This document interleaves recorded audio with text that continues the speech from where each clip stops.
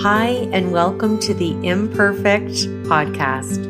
My name is Deb Crow, and I will be your host.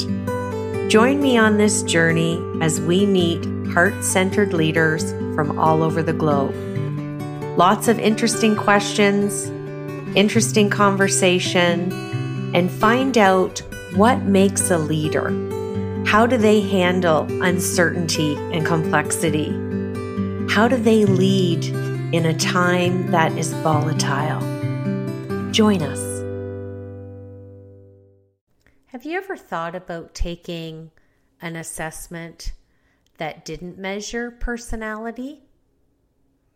I like to call it the unpersonality assessment. Have you thought about the difference between being a leader versus a manager? How would you welcome the opportunity to learn about your habits of thinking? Click the link below and have an opportunity to discover your habits of thinking and win a potential discovery session with Deb. Welcome back to Imperfect, the Heart-Centered Leadership Podcast. And I'm joined today by Barry Ball, and I'd like to read a little bit of his bio before we get into a great conversation. So he was born and raised in St. Louis, Missouri. Love that city, by the way. He is the oldest of 9 siblings. And he said there's 2 things that has made him a servant leader. He immersed himself in a program called JROTC in various schools that he attended. And he also rose to be the top cadet in his city. It led him to pursuing a career in the military. And he's also the first person in his family to graduate from a 4-year institution. He also is a graduate of the United States Military Academy at West Point. He obtained a bachelor's degree in science and sociology, and he was on track in systems engineering. He served in active duty, and he's also been a paratrooper, and he says this was just the beginning. Then things went for a drastic turn when he received a mental health diagnosis that ended his military career. And now he's rebuilding his life by sharing his story and inspiring others one person at a time. So Barry, welcome to the show. Oh, wow. Thank you so much. It's an honor to be here. Well, you are a man of grace. You are a man of patience, because I was running late and I was so apologetic. You have a story to tell, and I'm hoping we can unpack it today. My first leadership question is, you come from a large family. Where did your grit and tenacity come from to become a leader and not only join the military, but be able to attend and graduate university? Okay. Yeah, so much about my grit and my tenacity was developed just from being from St. Louis, Missouri. That when you look around to your left and right and being there, everybody is about the hustle and the bustle. Everyone is trying to survive and thrive. So that really groomed me. And then the second place I would say was going to the United States Military Academy at West Point. There have been experts at grit who did case studies about West Point and cadets at West Point to get to the bottom of grit. So I would have to say those 2 places, just St. Louis and West Point, really developed me and my sense of grit. Well, and it is a psychological term. And I had the pleasure when I was younger to visit West Point, and it's just an incredible establishment. And they do bring in specialists and experts in different areas to help you foster that skill and not just teach it. So interesting.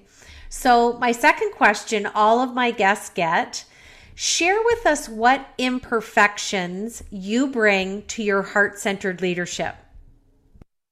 Oh, wow. Yeah, that's a great question. And it takes me to what I call my superpowers. So in my bio, I speak about one of my diagnoses, but there are actually 2 mental health diagnoses that I have, one is schizophrenia, and the other is bipolar one. So um, those things have to be managed, and they make my sense of leadership and my sense of self just unapologetically imperfect. But I embrace every part of it. It doesn't define who I am. It's just a part of me. It enhances me and it makes me a better leader. Well, I was just going to ask you that, and you framed it so beautiful. They are diagnoses. They do not define you.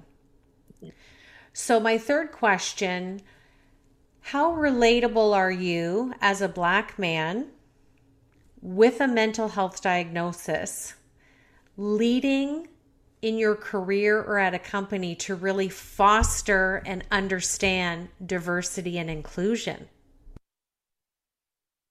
Wow. So that is so powerful. How relatable am I? I would like to think that I'm very relatable due to these many if you categories, if you will, these many boxes that I fit in and how I step out of them to lead. Being a Black man, having these diagnoses, being a military veteran now, there's so many things that many would see as odds that are against me, but I try to continue to push and break through the mold in order to step forward and lead. That's beautiful. And my fourth question is, with the pandemic, people were struggling with mental health before the pandemic, and now the pandemic has exacerbated that for many. And it's also become a diagnosis for many, not coping, job loss, whatever the reason may be. What advice could you give to anyone, any age, who's looking to do or aspire to be with a mental illness? What advice would you give them to allow them to see the hope and carry through with their dreams? Wow, that is okay. I'm gonna try to do this some justice because I wish that I heard somebody in my shoes when I was going through this initially, and I would have to say just love the process and follow the journey from diagnosis to learning about that diagnosis to incorporating that superpower, as I like to say, into your everyday life. And sometimes that superpower can be overwhelming, you know. Superman doesn't always cope well with his powers, you know.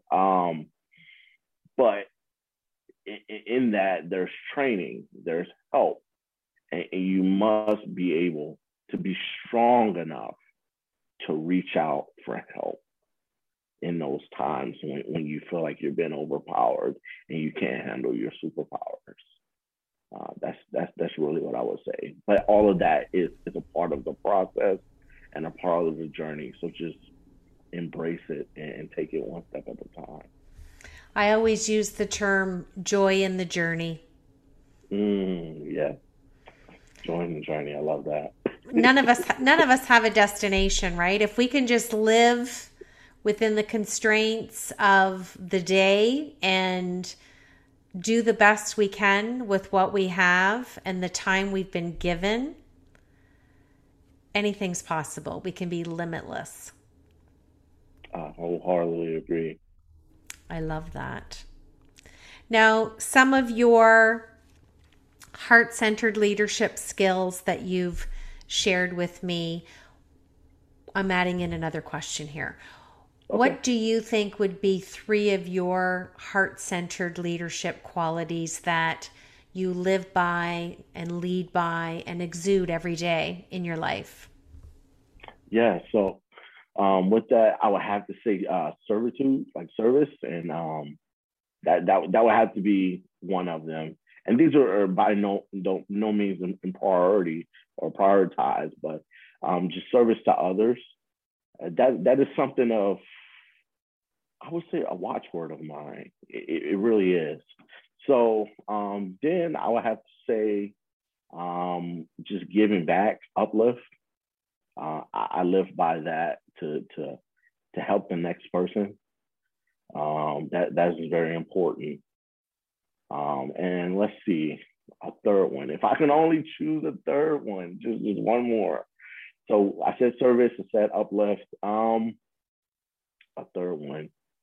And then I would say, and a concept that I'm delving deeper into is resiliency. So when life hits you in the face, when life hits you in the gut, you have to bounce back, and that's a part of leadership also, because others are going to watch you go through that journey, and it will help them to see you overcome. Absolutely. And that resilience is the cousin to grit. Yes. Right? Exactly, yes. I like to call it failing forward. Oh, yeah. Oh, yeah. I'm going to try. And if I fail, it's okay, but at least I'm trying. Oh, yeah. Joy in the journey, right? Joy in the journey. I love it. Okay, I'm going to switch to my fun Fab Four. Four fun questions about Barry. First question, tell us something we don't know about you. I love calamari. Whenever I go to a restaurant, it's the first thing I look for on the menu. I love calamari. Me too. How do you like it done? Okay, we got to talk about this now. Food's important. No, honorable mention it's the flash fry, but the best that I've had was just in a garlic sauce, and just kind of like stir fried in a garlic sauce. The best I've ever had. It wasn't necessarily fried, but yeah. See, we're talking about it now, so you're going to want it for dinner. See? There's a myth to my madness here. Yeah, I love it. If you could, my second question is, if you could sit down with the 16-year-old version of yourself, what would you say to 16-year-old Barry, knowing what you know today? If I could sit down with 16-year-old Barry, oh, wow. Where was I when I was 16? Okay. I got it. I would tell him to stay true to himself. Yeah. There's just, I believe 16-year-old Barry had a lot of clarity that the Barry you're looking at here today just didn't have. It doesn't have now. So stay true to yourself, I would tell him. And I think that's all I really need to say. Well, and that's so insightful, right? It's how quick can we go back to our younger selves with such wisdom that we wouldn't have achieved or collected or lived through without schooling, experience, resiliency, grit. I like to call it the peaks and valleys of life. Oh, yeah. Growth always comes from that valley. It really does. Right? No, you just, it's a stinker that's the truth, but it really is. It comes with the territory. Well, I love the metaphor of, we can be walking down a road and come to a dead end. The good news is you can take a deep breath in and do a U-turn and find another path. Wow. Oh, wow. Yeah, that's a lovely one. Third question. Okay. What word or aspiration or mantra do you have for 2021? So, word, aspiration, or mantra for 2021. This just came to me. 2021 is the year that Barry Ball, the Barry Ball that everyone knew, returns. I was just on a Zoom call with one of my friends, and he said, "Hey, this seems like the Barry Ball that I know and love." And I said, "Hey, well, why don't you just tell him welcome back?" So I have to say that that is what 2021 is going to be. Well, it's beautiful, and what I'm hearing you say is you're kind of getting back to the roots of you. Yes, most And definitely. you've done that by looking inward and thinking and feeling and chatting. And isn't that leadership as a whole? Oh wow, yes. So yeah, when we start talking about that, you start getting into the emotional intelligence space, yeah, your self awareness and etc. You know, those well, I still say the five key skills, but oh yes. And there's just not one leadership conversation that I've had here recently where emotional intelligence wasn't a part of it. It's just Well, so it's vital. it's such a great conversation we get into on the podcast here because you can have the highest IQ in the world, but if you cannot care and connect with other Mm. people, are you an effective leader? I would say no. You're leaning toward the manager at best. Absolutely. Absolutely. But And yeah. it's nice to talk about it in this context. So my last question is, what do you want your legacy to be? Mm, wow, that's a good one. So I don't want to taint this, but to live a life that lives beyond me. I Now I borrowed that from Les Brown. What do I want my legacy to be? It's something along the nature of that, to have a lasting impact on this world, to where when people hear my name or and associate it to what I have done on this earth, it lasts beyond just what I have done. I've inspired others to pick up and move. I've galvanized others to get out and continue to contribute to my mission. I love that. It's almost like you say you're coming back, but maybe you didn't leave. Maybe you just took another path to kind of reflect on where you've been, what you've done, because you've had such an interesting life. You come from a big family, military training. All of that gets unpacked in various places and spaces and time. And it must be a good reflective feeling to feel it yourself, but to hear it from other people. Well, it is. It is. It's a huge moment of confirmation for someone to say, "Hey, Barry, I see you clearly again." Yeah. I often say that as human beings, we're not human doings, we're human beings. At the end of every day, we just want to be seen and heard and loved and valued and validated. Wow. Yeah. And that's really what all of us want out of life. Is there a favorite quote in addition to the one you just shared that you would love to end the show with that just sits in your heart and really resonates with you?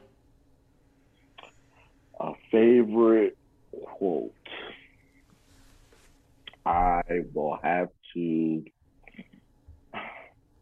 now. Must it be a quote? May it be a poem? It can be whatever. What's sitting on your heart today that you would love to end our conversation with? Wow. I would have to say the poem "If." Yes. So that so much about that, and a mentor of mine said that it it encapsulates what leadership really means. You So want to do yeah. you want to share it with us? I am long past the days where I could just rattle it off. But if you can keep your head when all about you are losing theirs and blaming it on you, if you can trust yourself when all men doubt you, make allowance for rebellion too. If you can wait and not be tired about waiting, it's funny that came up today. And it really goes, it goes on and on. But if you can wait and not be tired about waiting, or being lied about, don't do them live, or being hated, don't get waiting hated, and yet don't look too good and talk too wise. If you can dream and not make dreams your master, if you can think and not make thoughts your aim, if you can meet with triumph and disaster and treat those two impossible folks the same, if you can bear to hear the truth you've spoken, twisted by knaves to make a trap of fools, or watch things you've given your life to broken, and stoop and build them up with worn out tools. If you can make one heap of all your winnings and risk it on one turn of pitch and toss and lose and start again at your beginning and never breathe a word about your loss. If you can force your heart and nerve and sinew to serve your tongue, long like they're gone, and so hold on when there's nothing in you except the will which says to them, hold on. If you can talk with crowds and keep your virtue, walk with kings and lose the common touch. If neither foes nor loving friends can hurt you, if all men count with you, but none too much. If you can fill the unforgiving man with 60 seconds worth of distance run, yours is the earth and everything is which is in it, and which is more, you'll be a man, my son. If. Now, very rusty, but that was my whack at it. I'm so sorry. Well, it's heartfelt. Thank you. Yeah. I think it encompasses our conversation, the trajectory of your life, and where your servant leadership is taking you now. And I'm delighted that our paths have crossed, and I look forward to keeping in touch. And thank you for sharing your time with me today and your expertise and your heart. Thank you so much. This has been such a pleasure. This is Deb Crow. Thanks for joining me once again on Imperfect, the Heart-Centered Leadership Podcast.